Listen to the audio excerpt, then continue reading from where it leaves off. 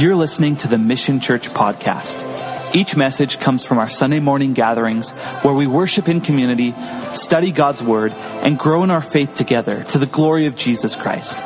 The Mission Church is committed to helping each person belong and believe, and to equip them to embrace the call of God upon their life. We pray these messages will build your faith and encourage you today. Right now, though, let's get a Bible study going, should we? We're going to do something a little different today. We're going to do communion. It's the first Sunday of the month, and we're going to do it right smack in the middle of the service. So we'll do communion and then get right back into Bible study again, so prepare your hearts for that. And if you need a Bible, these handsome mask-wearing men will give you a Bible. And you want to find your way to Matthew chapter 9. We're going to be picking up in verse 35. Matthew 9:35. Here's the title of the message. I want you to think about this title. I want you to insert your name into this title. Jesus wants to use your life. Jesus wants to use your life. That's the title of today's message. That's what we're going to see. Yesterday morning, actually Friday night, my son Ryan shoots me a text. Dad, want to go fishing in the morning? Ryan just started getting into fishing. Ryan was the one playing guitar here. And I said, you bet. And I changed my calendar, dropped everything. And at 6:30, we went fishing together. Caught a couple of fish, got a little sand bass, and it was fun. And tonight we're doing our Sunday family dinners together. Grilling up some tri-tip on the grill. Going to play some backyard games and all getting together for our Sunday family meal. Also celebrating a birthday in the family. A week ago, Nathan called me up and said, hey, Dad, I just took up golf. You want to go on an executive course? And I said, Nathan, I don't know how to play golf. Hey, I don't care. I don't either. Come on out. Let's learn. And we went out. I dropped everything I was doing and I come. And you say, Dave, why are you telling me all these things? Here's why I'm telling you all these things. Because when Lisa and I dreamed about having children, this is exactly what we dreamed about. Having a son who'd call his dad and say, Dad, let's go fishing. Having a son who calls his dad and says, hey, let's go play some golf. Having a daughter that calls me up on Friday night and says, hey, Dad, can we talk? This is what I dreamed about. You see, I wanted to have a close, intimate relationship with my kids. And for a lot of years, when they couldn't comprehend anything, I poured all my love into them, hoping that one day they would what? They would love me back. And they do. And I do. And I'm thrilled. In the same regard, Jesus created you because He loves you. He wants to pour His love into you, and He wants to use your life, and He wants to do life together with you. And that is the amazing thing about who Jesus is and how He works. Jesus wants to use your life. He wants to invite you into the kingdom work, and He's got a great assignment for us. And so with that, let's kind of jump in to where we left off. Here's where we left off. Up till now, how many... Well, we've got these disciples, right? And they're following Jesus. And every day they're saying, okay, Jesus, what are you going to do today? Here we are. Show us your stuff. And they were loved by Jesus. And their lives were being transformed. And they were learning. And every day they'd listen to Jesus preach and watch Him do these miracles. And it was like amazing. And then on this day, Jesus says, hey, guys, hang on a second. It's going to be different today.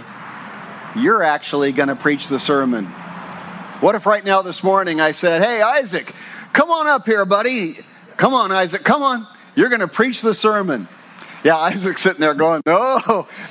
And that's what Jesus did. We're going to look at that in just a minute. Jesus wants to use our life. Keep that in mind. Let's pick up Matthew 9:35. If you're there with your finger on the spot, give me a big amen.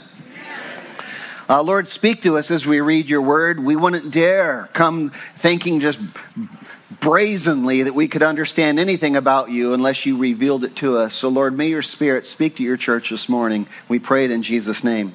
Amen. Verse 35, Jesus went about all the cities and the villages.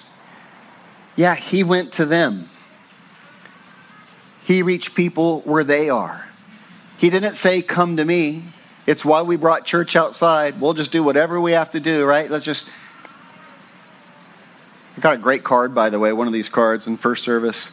And on the bottom of the card, it says, how did you hear about us? And they said, I was driving by last week. Love it. Love it. Jesus went to all the cities and the villages, and there's 3 verbs here I would like you to circle. Get your pen out. 3 verbs I'd like you to circle. The first one is teaching. Teaching in their synagogues. That's what Jesus did. He taught the Word of God. Just like we're doing now, we're teaching. Jesus went around in all the synagogues. Every Sabbath, he went out teaching the Word of God. Then he went into the streets and he went preaching the gospel of the kingdom. Gospel of the kingdom, what's that? The good news that the Messiah is here. And he came to go to a cross, to die on a cross, to take the punishment of your sins, that all of our sins might be forgiven in him, and that he might give us eternal life. That's when he went out preaching. Every Sabbath, teaching in the church. Every day during the week, going out to the grass, going out to the sea, going out to the park, preaching the good news of the kingdom. And the third verb, what is it? Teaching, preaching, and what else? Healing. You know what happens when you hear his teaching? When you hear his preaching, you know what happens? Healing flows into your life. Healing just flows into your life. Healing every sickness, or the Greek would imply every kind of sickness. No matter what you're struggling with, he can heal it. Every kind of disease among the people. Verse 36, but when he saw the multitudes, he was moved with compassion for them. Man, underline that, double underline that. We're going to talk about that. When he saw the multitudes, he was moved with compassion for them because they were weary and because they were scattered, like sheep having no shepherd. And he said to his disciples, how many disciples did Jesus have? Jesus had hundreds of disciples, maybe even thousands. He had 12 apostles that he called, but he had hundreds, even thousands of disciples. And he says to the multitude of his disciples, here's what he says: the harvest is truly plentiful, but the laborers are few. Therefore pray the Lord of the harvest to send out laborers into his harvest. What's that? Jesus looked out on the multitudes. He saw the cars waiting at the stoplight. He saw the people going into Subway sandwiches. He saw the people over here going into Jack in the Box.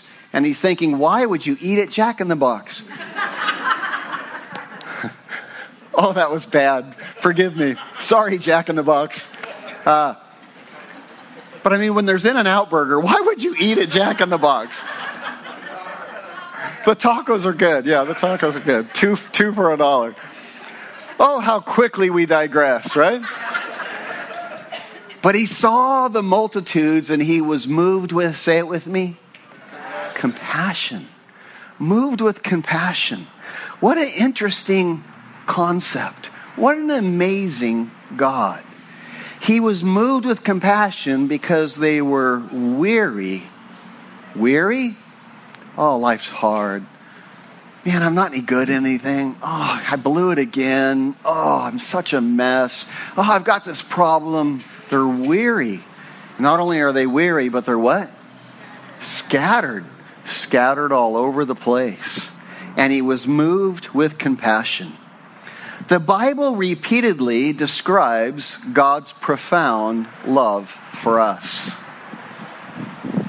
He was moved with compassion when he saw how messed up we are. That is a very unique teaching in religion, by the way. No other world religion, none of the major world religions have a God who loves his people. He was moved with compassion. We have all been told this repeatedly. All religions teach the same things. Well, they all basically teach the same thing. I mean, there's a God and He loves you and you're supposed to be good and try to do good and we want to be good. You know, we think we played pretty good tonight, right? Like, we all have the same. All religions are basically the same. Can I tell you something? Nothing could be further from the truth. Nothing could be further from the truth.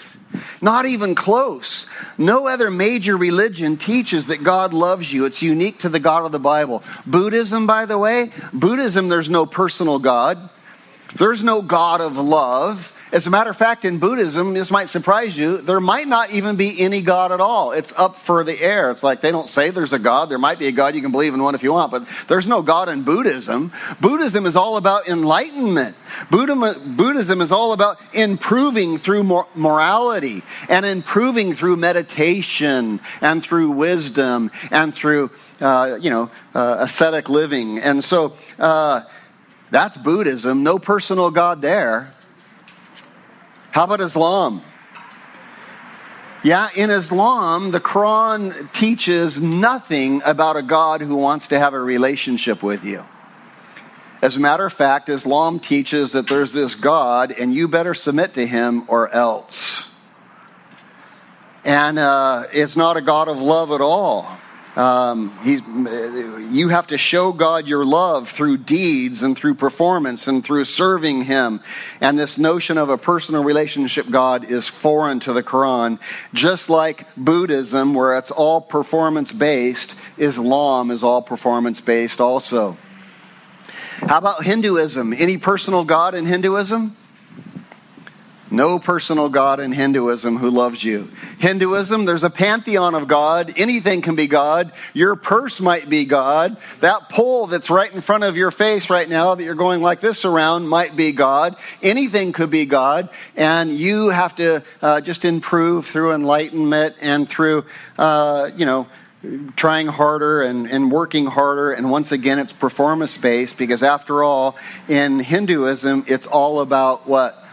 Karma. You know what karma is? Getting what you deserve.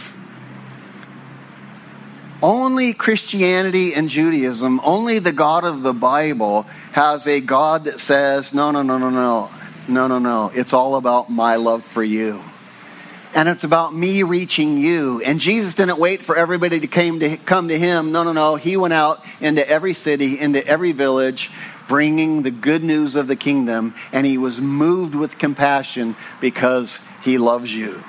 This is who He is, and I love that. And I tell you, for those who think all roads lead to God, better think again, man. Better think again. Not all roads lead to the same God. Very different gods. Only the God of Christianity, only the God of the Bible is the God who loves you, cares for you, and has mercy on your soul. Jesus said, I am the way, I am the truth, I am the life, and no man can ever come to God. No man can ever come to the Father except through me. And so that's who He is. So He sees these multitudes and He's moved with compassion because he just saw that we're so weary and that we're scattered all over.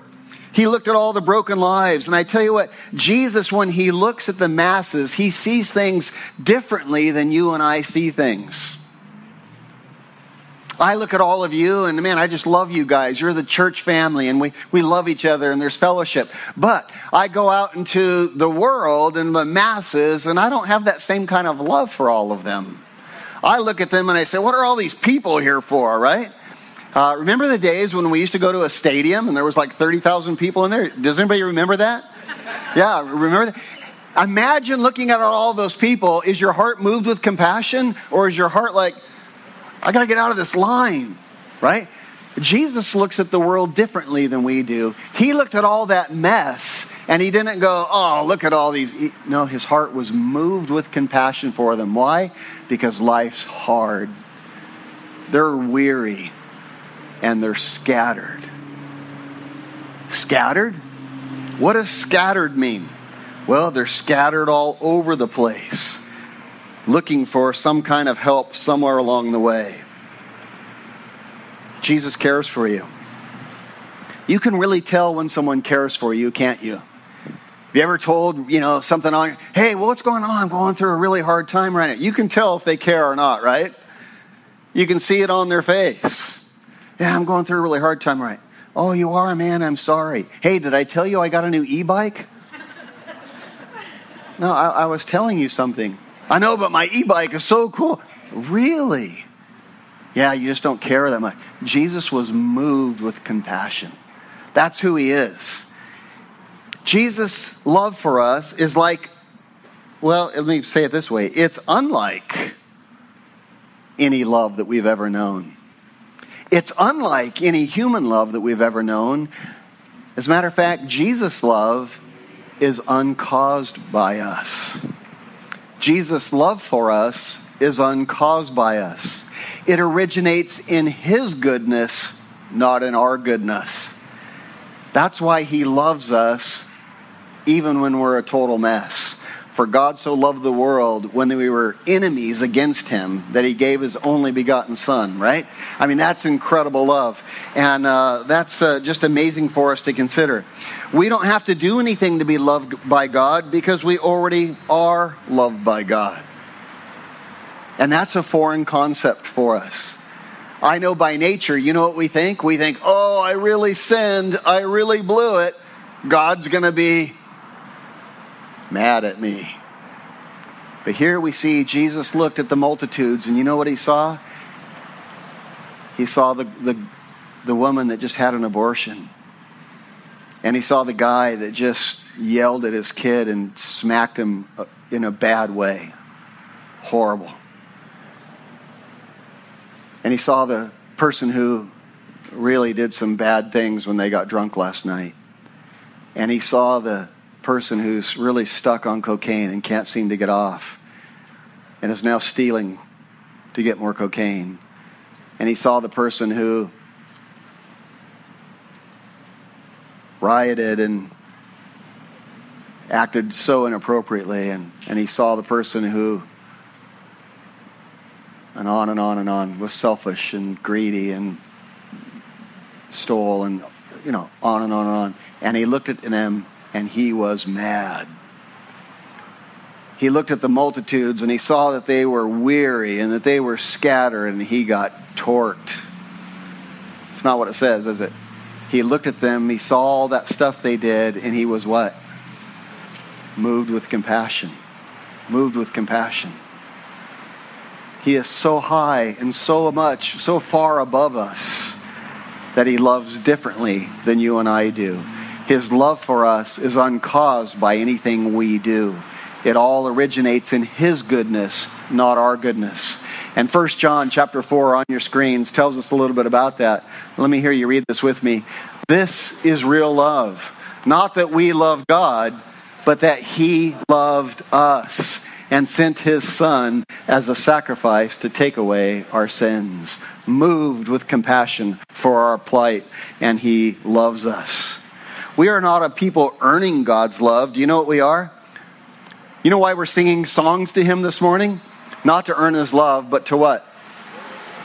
To respond to his love. We're merely responding to his love for us. His love has touched our hearts. And so we sing praises and we say, that is who you are. You are all these amazing qualities, right? You came and you never stopped seeking and you never stopped. You're just always reaching out for me. I look at my life. I'm now getting old. I've been a Christian now for 2 years, and I'm amazed. I'm still here standing, following him. I haven't made a mess of my life yet. I've got an amazing family, an amazing marriage, and his love is upon me. And I'm like, how did I not screw this up yet? Here's one reason and one reason only. His love guides me and saves me and protects me. And it's only by his grace I haven't thrown it all away, because I'm prone to wander. Lord, I feel it, prone to leave the God I love. And I give him my heart, you give him yours, and he takes and he seals it for his courts above, for his work. That's what he does. And his love is just amazing. It's uncaused by anything that we do. Jesus saw the multitudes differently than we do. He saw their hearts. He saw that they were weary and scattered all over the place. And he was moved with compassion. Man, I tell you what, if we only understood God's love for us properly, we would just run to Him. Jesus never said anywhere. You won't find it in the Bible. And yet we think it. But you won't find it in the Bible. He never said anywhere, go and clean up your life. Get your stuff figured out. Clean yourself up a little bit. And then come to me. Never did Jesus say that. Instead, He says, come to me just as you are. With all your mess, with all your filth, with all your weariness, scattered and running ragged, come to me and I will give you life. And this call is still the same. He just looks at our plight and He's filled with compassion. He's not mad at you. He says, I understand you're a total mess. Come to me just as you are. I'll teach you, I'll lead you, I'll heal you. And what an amazing God. What an amazing love. The Bible describes mankind as we really are. And here in this passage, we see that description once again. We are weary and we are scattered. That's how it describes mankind. I want you to consider how weary and scattered we are, right? I mean, we're just all over the place. And here's what He does. He says, hey, follow me. Follow me. And in addition to being a great Savior, in addition to taking all of your sins and washing them and forgiving you for your sins and saving you from hell, from eternal separation from me. Hell is a real place. It's literal. And it's those who don't want to be with God, who won't let Jesus cleanse you of your sins. He's not only will I save you from hell, but here's what He says I'll do. Not only will I forgive your sin, not only will I save you eternally from hell and bring you to heaven, but I will do two things in your life. I will give you rest. I will give you rest from your weariness. And I will give you a stable foundation to build your life upon. You see, He looked at the multitudes and they were weary, and He says, I will give you rest. And He looks at the multitudes and they are scattered, and He says, I'll give you a stable foundation to build your life on. Look at the multitudes and how scattered they are. Think about how scattered we are in the world. We're scattered like a dry leaf on a hot summer day, blown around by the wind, right? Just blown over here, tossed to and fro, blown over here. Lives scattered all over the place. Don't believe me? Well, let me illustrate. Look what's happened just in recent years on how scattered we've been. How many of you remember being all scattered about the big drought that we were facing?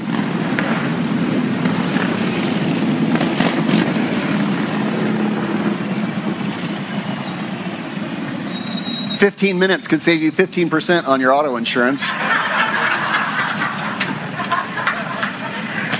How many of you remember the big drought and we changed our landscaping and we changed our sprinklers? We got drip systems. Big drought, everybody was scattered, right? After that, it was global warming. How many remember being all scattered about global warming? After that, it was what? The Russian collusion. Oh my gosh, the Russian collusion. And we get all scattered. After that, it was gun control. And we're all scattered by gun control. And now it's a new thing, and we're all scattered by a new thing. And we'll be scattered until the next thing happens, and we'll be blown somewhere else. And Jesus says, hey.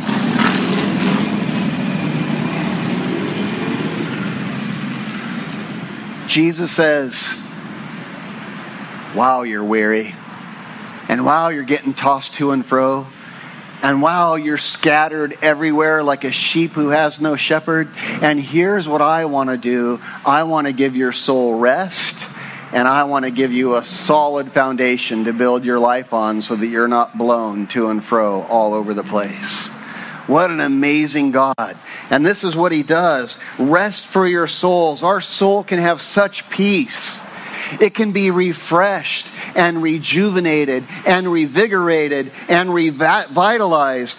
And by just coming to Jesus, he gives us a peace that surpasses understanding. Jesus says, my peace I give to you, not like the world gives. How does the world give peace?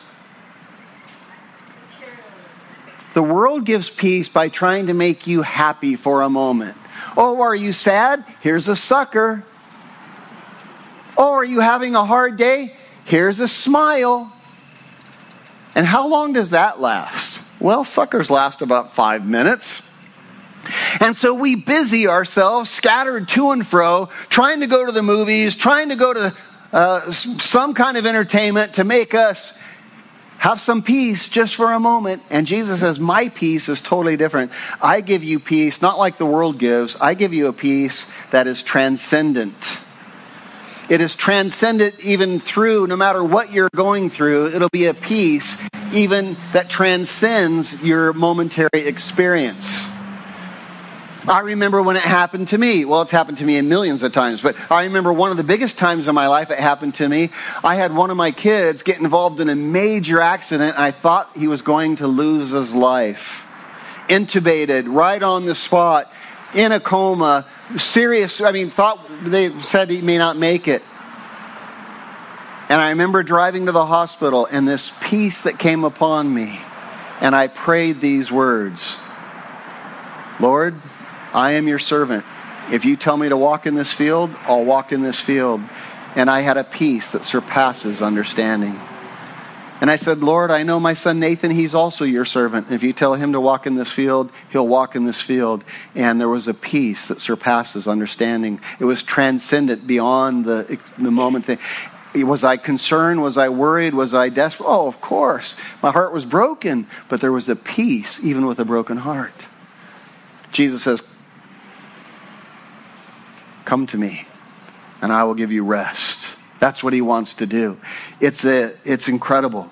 It's what he does. It's amazing. There's nothing like it. And we see it in the lives of those who walk with Jesus. Look at the Apostle Paul. He had an easy life, right? No.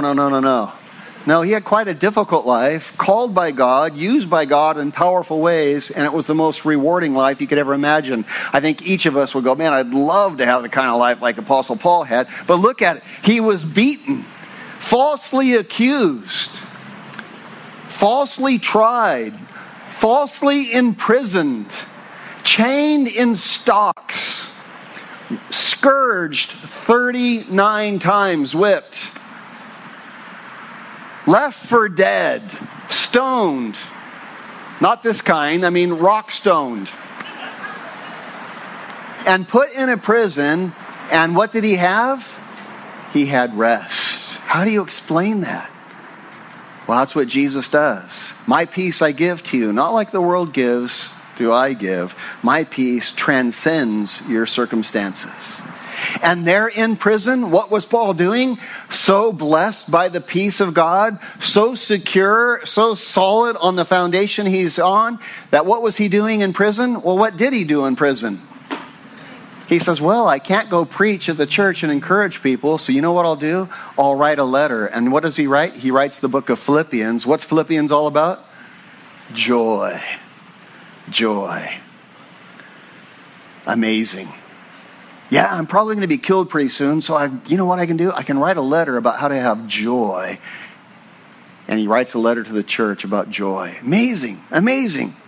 This is how Jesus works in our life. He refills us and he gives us rest for our soul. And Jesus wants to refresh you. I want you to know that his divine refreshing is amazing.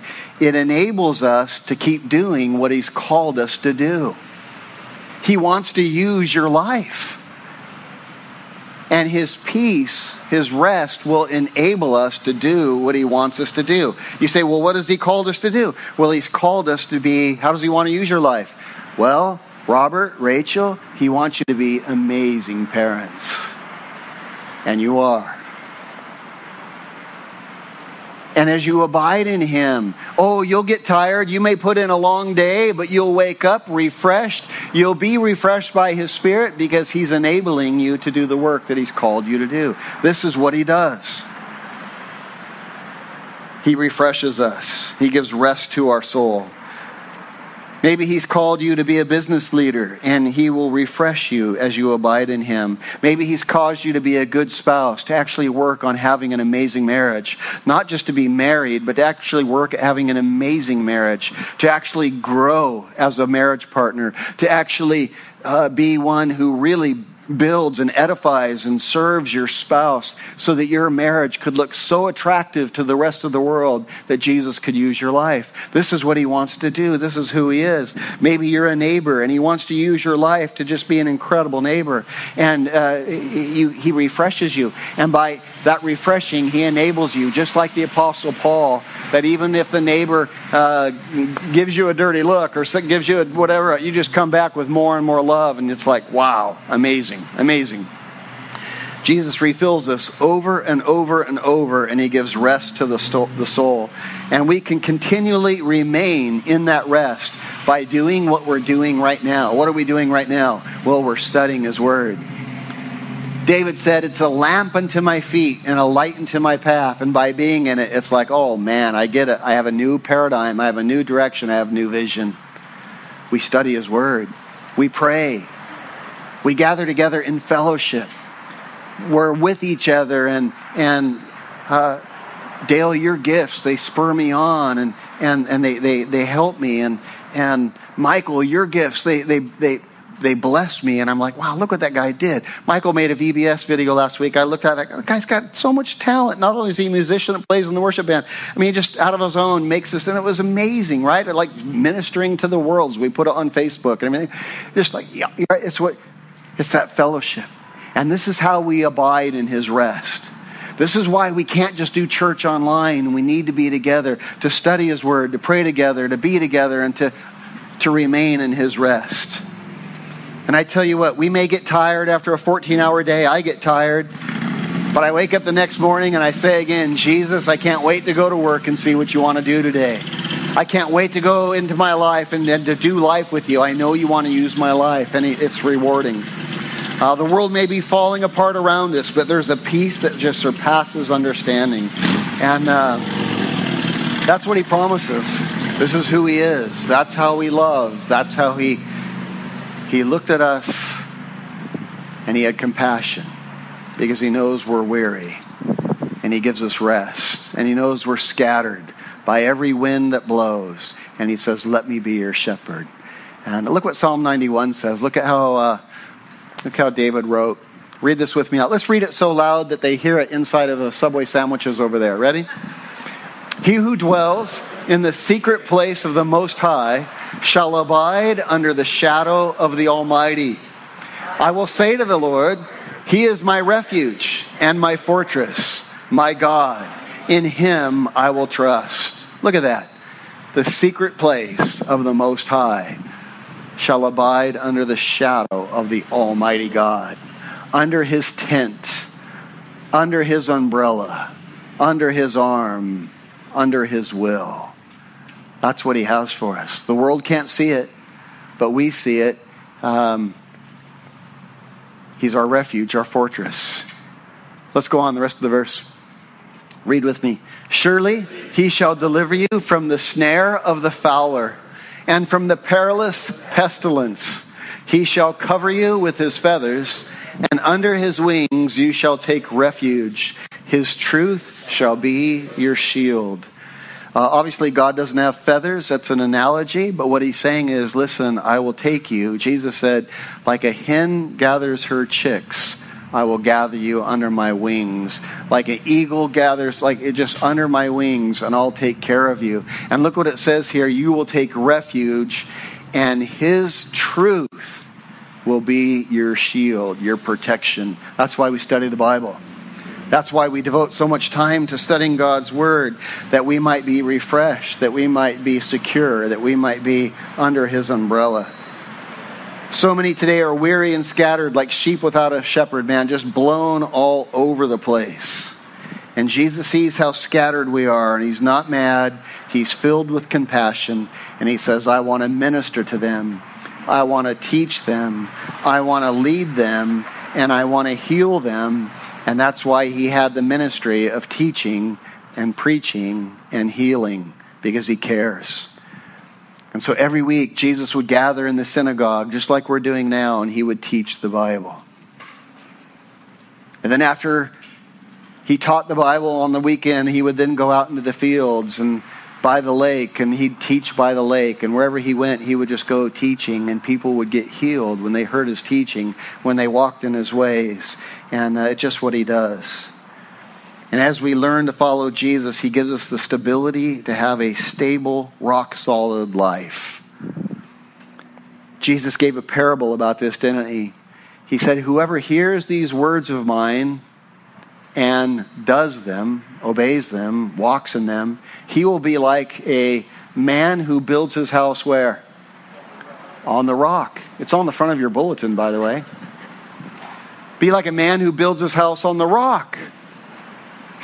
But he who doesn't hear these things and doesn't do these things, he'll be like a man who builds his house where? On the sand. Both houses go up.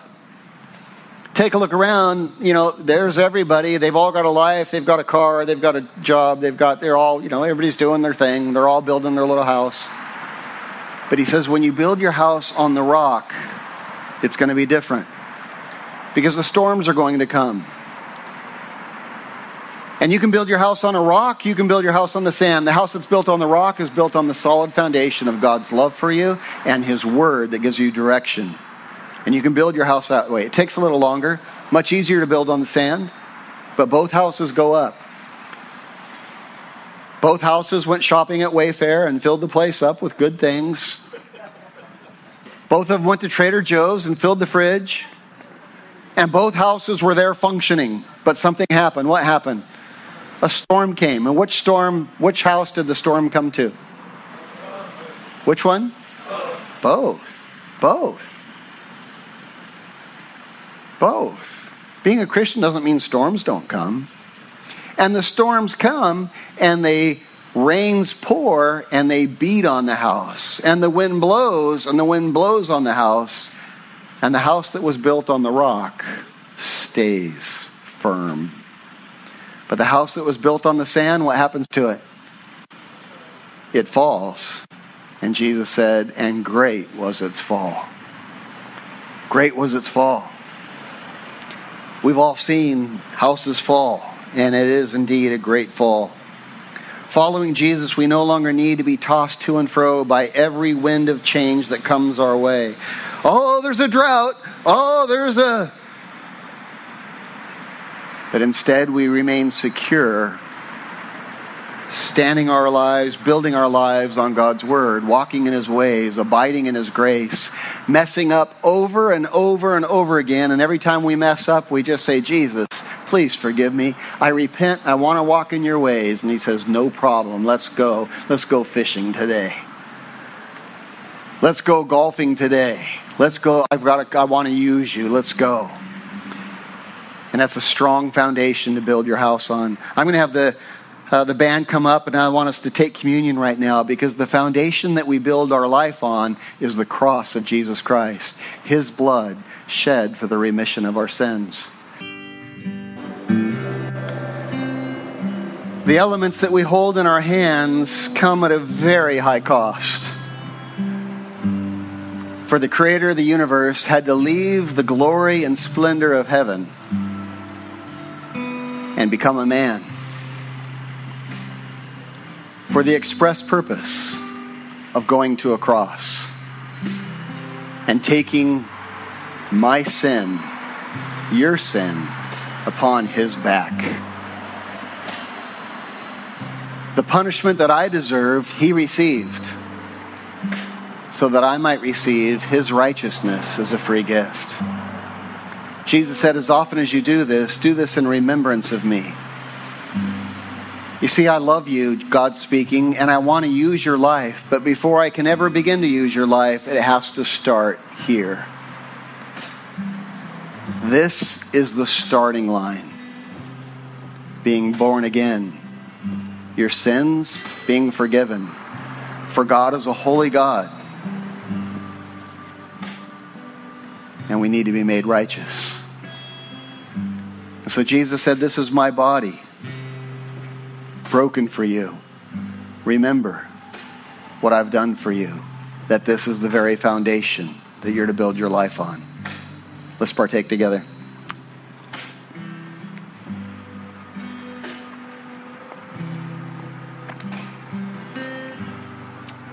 Jesus said, "This cup represents the cup of a new covenant.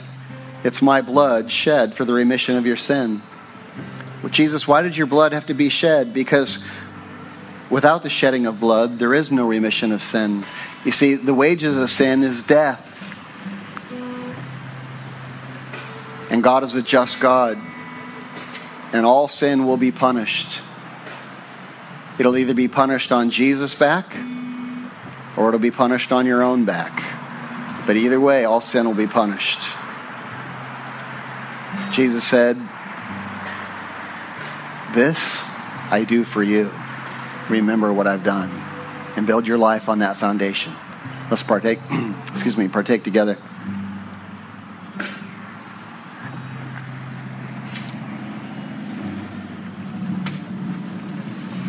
Let's pray. Jesus, thank you that when you saw our plight, you didn't get angry. You got moved with compassion. And Lord, it moved you so much that you moved from heaven to come to earth, to live your life as a regular man, to show your great love for us. For even when we were your enemies, you loved us so much that you gave your only begotten Son, that whosoever would believe in you would not perish, but would have everlasting life. And so, Jesus, we thank you, and we build our life upon that rock.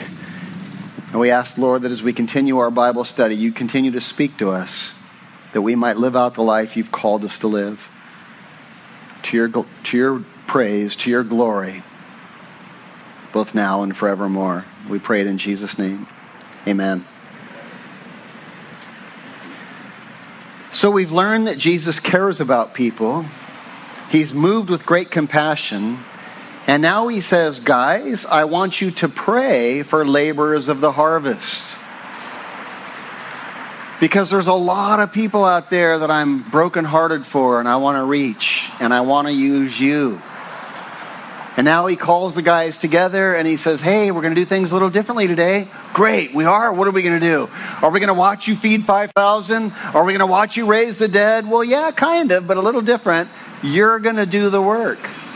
And all the disciples, I'm sure, went, what? Yeah, a little different today, guys. I'm sending you out. Let's look at Matthew 10. And let's finish up our study here. Matthew 10. When he called his 12 disciples, now we're talking about not the multitudes of disciples, we're talking about just the core 12, right? Matthew 10, verse 1.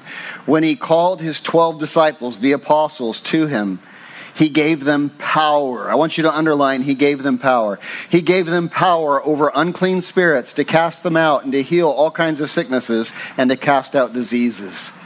When Jesus calls you to something, he empowers you to be able to do it. Say these words with me if you will. The calling of God is the enabling of God. Say it again in one sentence. When God calls a young man to marry a woman and to have children, he enables him first with the desire and the ability to do that. And the same thing for a woman. The calling of God is enabling of God. He's calling the disciples to follow him and to serve him and to do life with him. And he wants to use their life and he empowers them to do it. He'll do the same for you. Verse 2. Now the names of the 12 apostles are these. First, Simon, who is called Peter. Yeah, we know him, right? We're going to look at quite an eclectic group of guys here. Peter, yeah, he's the impetuous one. He's the one who puts his foot in his mouth. He's the one who just thinks he can do anything. That's Peter. Andrew, his brother. Andrew, more behind the scenes kind of guy. Andrew's the one who brought Peter to Jesus. Andrew was always bringing people to Jesus. He was just a connector. Some of you are connectors.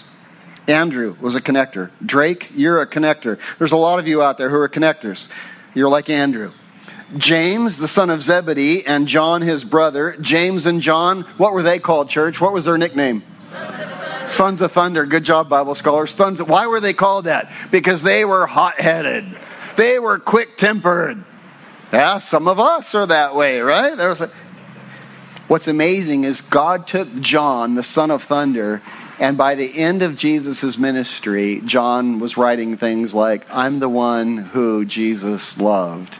John was laying his head on the chest of Jesus. Son of thunder into a little lovey-dovey John, right? I mean, just big difference, right? Philip and Bartholomew, more guys he called. Thomas, what do we know about Thomas? He was a cynic. We can't do that. That'll never work. That won't happen. I don't think so. And he takes cynics and he makes them into believers. Transforms them from their cynical attitude into men of great faith. Matthew, the tax collector. That's like saying Matthew, the traitor who betrayed Israel and started to serve the enemy, Rome, instead of the Jewish people. Yeah, he called Matthew. James, the son of Alphaeus, another James. This is little James. James, the son of Alphaeus. And Libyaeus, whose surname was Thaddeus, who also went by Judas. I think he had an identity crisis. Judas is what he's most known for. Not the Judas who betrayed him. There was two James. There was two Judases in the 12. And he was James' little brother. Simon, verse 4. What do we know about Simon? Simon was a zealot. A zealot? Yeah, he was a political protester. He wanted the Jewish nation to tear down Roman oppression. No taxes, right? I mean, he walked around with Trump signs everywhere he went, right? He was Simon the Zealot. And then, of course, Judas Iscariot, who also betrayed him. Astonishing diversity among these 12. And may I say something? Astonishing diversity among us. Each of us gifted so differently. There was a time I really needed Scott, and Scott just rose to the occasion in my life with giftings that I just don't have. And I'll never forget the kindness he showed me. I look at each one of you. I look at Noah and what he does and how he goes around and just the connector that he is. And each of you, I look around, just amazing diversity. And he brings us all together. You know, you guys have gifts that I don't have. I look at Tim. He runs a Good Shepherd ministry. He's doing a ministry in Haiti that ministers to those who are just in trouble over there. And he brings Bible teaching in schools. And I could never do that, Tim. And Tim does it great. And we all come together with this diversity of gifting.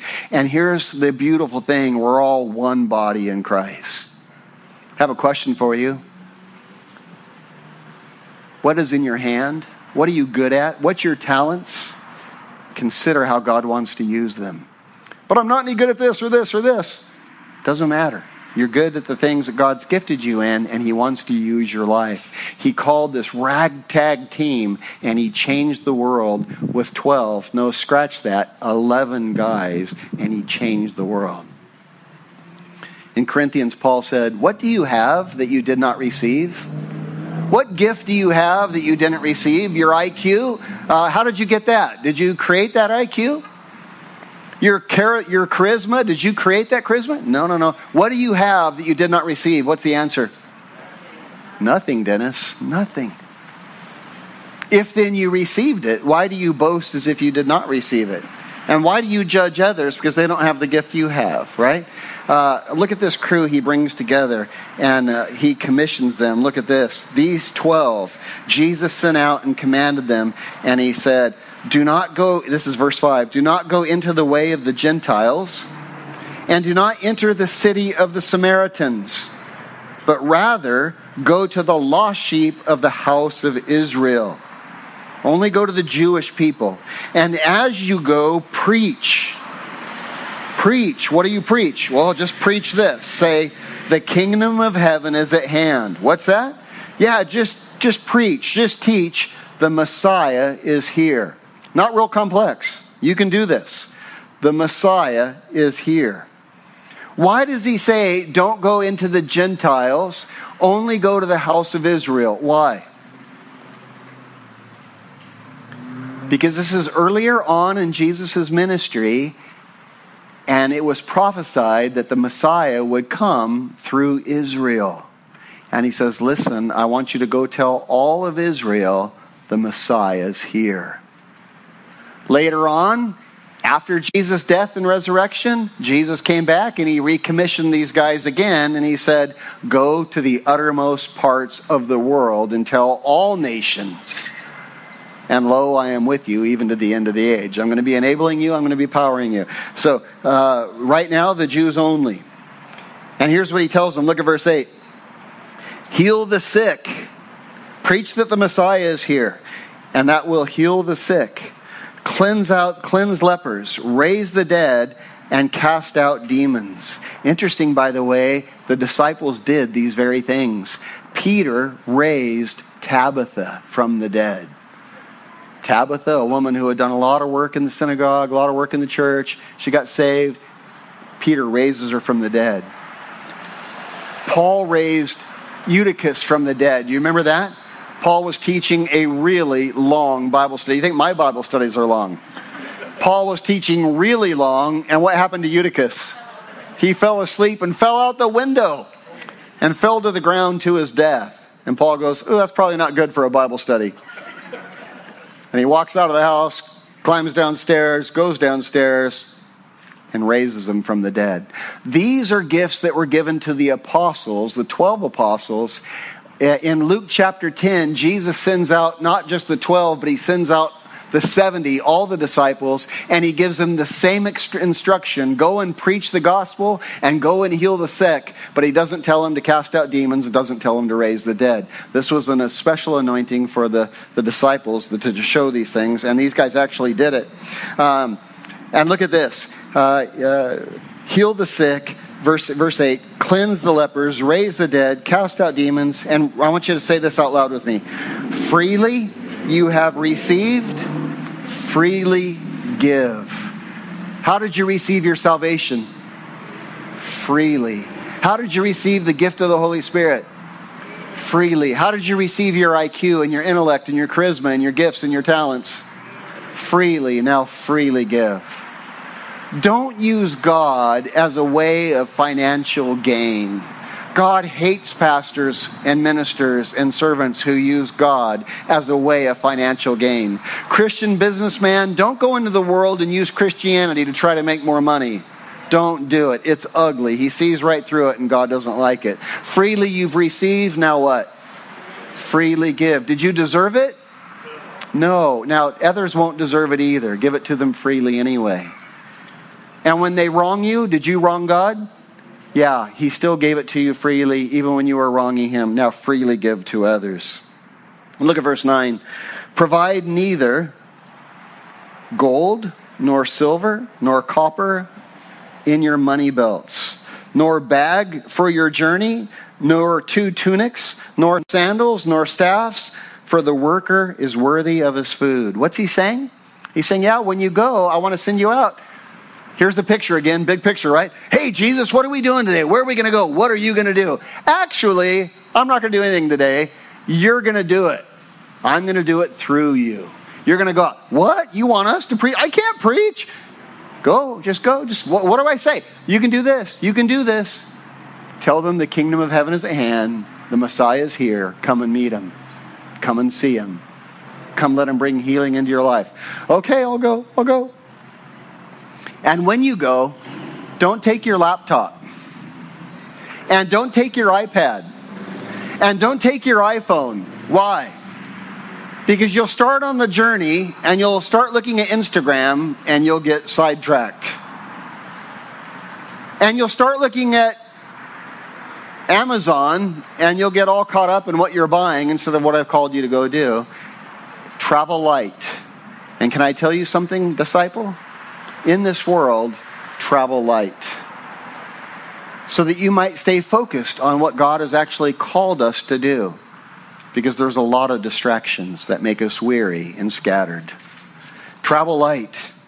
Verse 11. Now, whatever city or town you enter, inquire who in it is worthy and stay there till you go out. What's that? Hey, I'm here. I'm preaching the gospel. And someone receives it and they go, oh, great. You're worthy. Great. And when you go into a household, greet it. Look at this. Pay attention. Verse 13. If the household is worthy, let your peace come upon it. But if it's not worthy, what do? Let your peace return to where? To who? To you. What's it saying? What does that mean? Tell me what that means.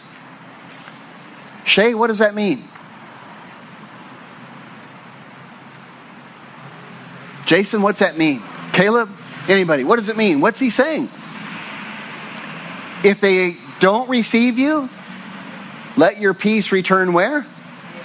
To you. What's he saying? Don't get all bent out of shape. No problemo. No big deal. Well, I tried telling them about Jesus and they mocked me and others, and now they're saying this about me, and now they're inviting 5 other people to go to lunch and they didn't invite me. And Jesus says, big deal. Big deal. Let your joy return to you. You don't have to get all bent out of shape. It's not personal. They're not rejecting you. They're rejecting me, Jesus says, right? No problemo. Look at verse 14. And whoever will not receive your words or hear your words, when you depart from that house or city, shake the dust off your feet and go and tell someone else. Just go knock on the next door, right? And look what he says. Verse 15 is really interesting. Assuredly I say to you, it will be more tolerable for the land of Sodom and Gomorrah in the day of judgment than for that city. What does that mean? Jesus is using hyperbole here to illustrate something. What do we know about Sodom and Gomorrah? What were they known for? Perverse, wanton sexual sin that was paraded openly and outwardly. And he says, when you go and tell somebody about me, and you tell them the gospel, and they don't receive it, it will be worse for them than it was for Sodom and Gomorrah. What happened to Sodom and Gomorrah? They were judged by God. And again, Jesus speaking in hyperbole, what's he saying? What's he saying? What's this mean? This is interactive. What's this mean? Harold, what's it mean? Gene, what's it mean? Isaac, what's it mean? What's it mean?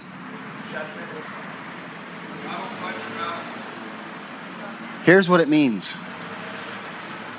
With knowledge is responsibility. With knowledge is responsibility. And listen, don't get bent out of shape. When you bring them the gospel and they don't receive it, you're still doing my work. And it's still effective. And now they're going to be responsible to me. And you don't know that I might take the work that you did later, and it might be a seed that just goes and germinates later. For Jesus said the kingdom was like this. A man has 2 sons. And the dad says, hey, go and mow the lawn. And the first son said, okay, I'll do it, Dad. But he doesn't go out and mows the lawn. He goes off and he goes surfing instead. He forgets to mow the lawn. The second son says, I'm not going to mow the lawn. I mowed the lawn last week. But then he goes off and he goes, oh, I shouldn't have said that to my dad. My dad's been so good to me. And he goes out and mows the lawn. Which one did the will of the Father? The second son. And a lot of times we share the gospel. And the son says, I'm not going to do that. But people's reflections are different than people's reactions. And give time for the reflection to come to light and to germinate. And God says, hey, I'll use it.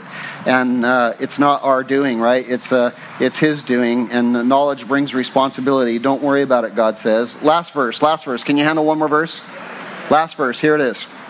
Verse 16. Read it with me out loud.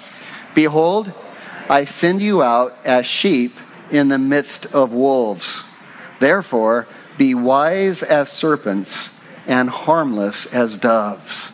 Well, that doesn't sound real attractive. Being sent out like sheep in the midst of wolves? What's Jesus saying? Jesus readily admits there's going to be some persecution. You see, the kingdom of God is at hand, but these kingdoms are at war with each other. You're living in two kingdoms right now. There's a kingdom of the world, it's a kingdom of darkness, and there's the kingdom of heaven that you've been called into. And Jesus says, Noah, I want to do life with you today. Come on, let's go. Pray for the laborers. I want to use you. Scott, I want to use your life. Teresa, I want to use your life. Sarah, I want to use your life. Lisa, I want to use your life. But know this, there's a battle at hand. And I'm sending you into a world as sheep among wolves. But don't worry, I've got my umbrella over you. And if they don't receive it, shake the dust off your feet. Jesus readily admits, not everyone will love you, and not everyone will receive your message. And here's what he says. Go and tell them anyway. Go and tell them anyway. I want to use your life. Do you know why? Because a lot of them will receive it. And some, even the ones that don't, they might receive it 5 years after they heard it, and you were the starting line for them. And so he says, be wise, and be harmless. Don't be an attack sheep who has to prove your point, and has to win the argument, and has to prove what you said was right. And you got to close the deal. Be wiser than that. They don't receive it, no problem. It's not against you. Just move on down the runway. Be wise and be harmless. Don't take it personally. Well, they mocked me. I'm never doing that again. Don't do it. Hey, just be wise and be harmless. Why don't you stand with me?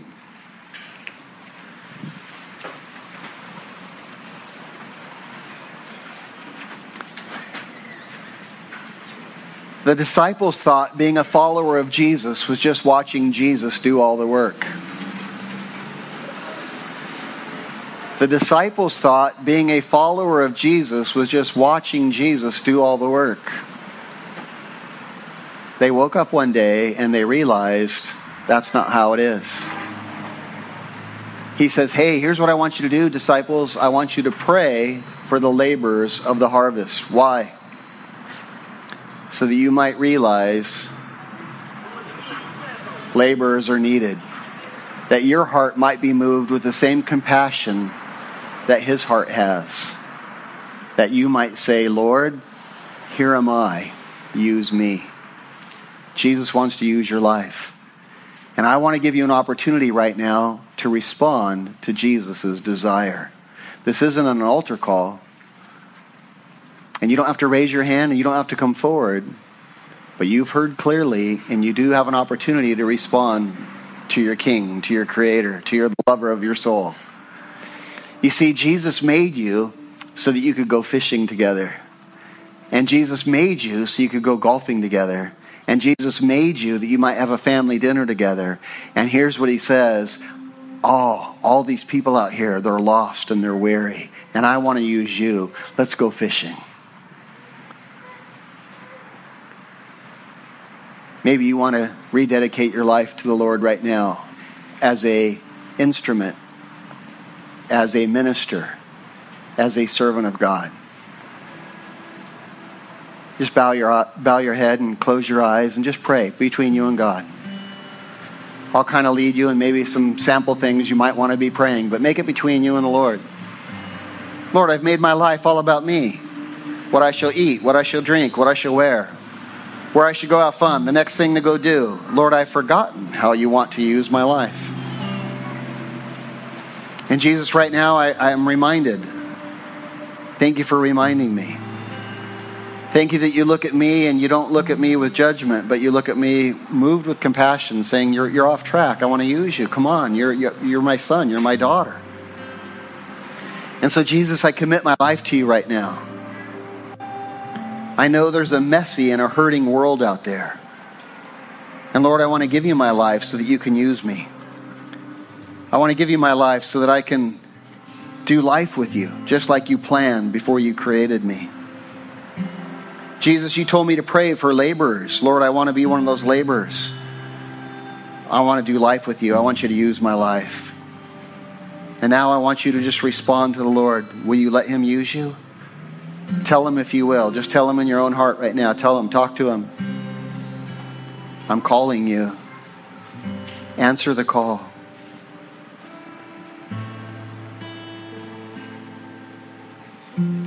Will you let me use your life? Will you let me use your life? Answer the call. And now think about some people you want to tell.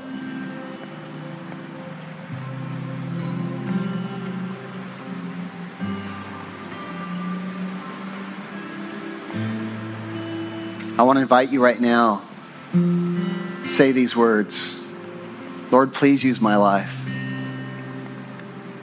I've been blown around by some different winds and I've forgotten. And I want to come back to letting you use me, to living my life for you. I want to be with you, abiding in you. And so, Lord, every day this week, I'm going to tell someone about Jesus. The kingdom of heaven's at hand. There's a Messiah here. He came to die on a cross to forgive us of our sins, to bring us into fellowship, to bring us back into fellowship with God. Every day I'm going to tell someone the good news this week. Make a commitment. Ask him to help you. Ask him to empower you. Ask him to give you a heart for the multitude that he has. A heart that is moved with compassion for your coworker, for your neighbor, for your friend. Lord, I want to serve you. Every day this week, I'm going to tell someone about you. Enable me, Lord. Give me the power. Give me the heart. And call upon the Lord right now. Lord, we're your church. We're your people. Use us for your glory. Lord, we know our job is not to bring people to Jesus. Our job is to bring you, Jesus, to people. Help me to do it. I commit myself to you now. I know you want to use my life. I'm yours. In Jesus' name, amen. If you just prayed that prayer, give the Lord a round of applause.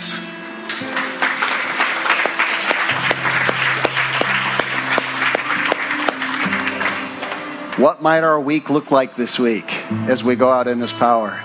May the Lord richly bless you. Bring someone to Wednesday night. Let them see and come and taste and see the Lord is good. Have a great week. God bless. You may freely share this message with others as long as you don't charge for it. Support for these broadcasts comes from your generous donations that allow us to give away our materials for free. To participate with us, please visit our website at themissionchurch.net. God bless.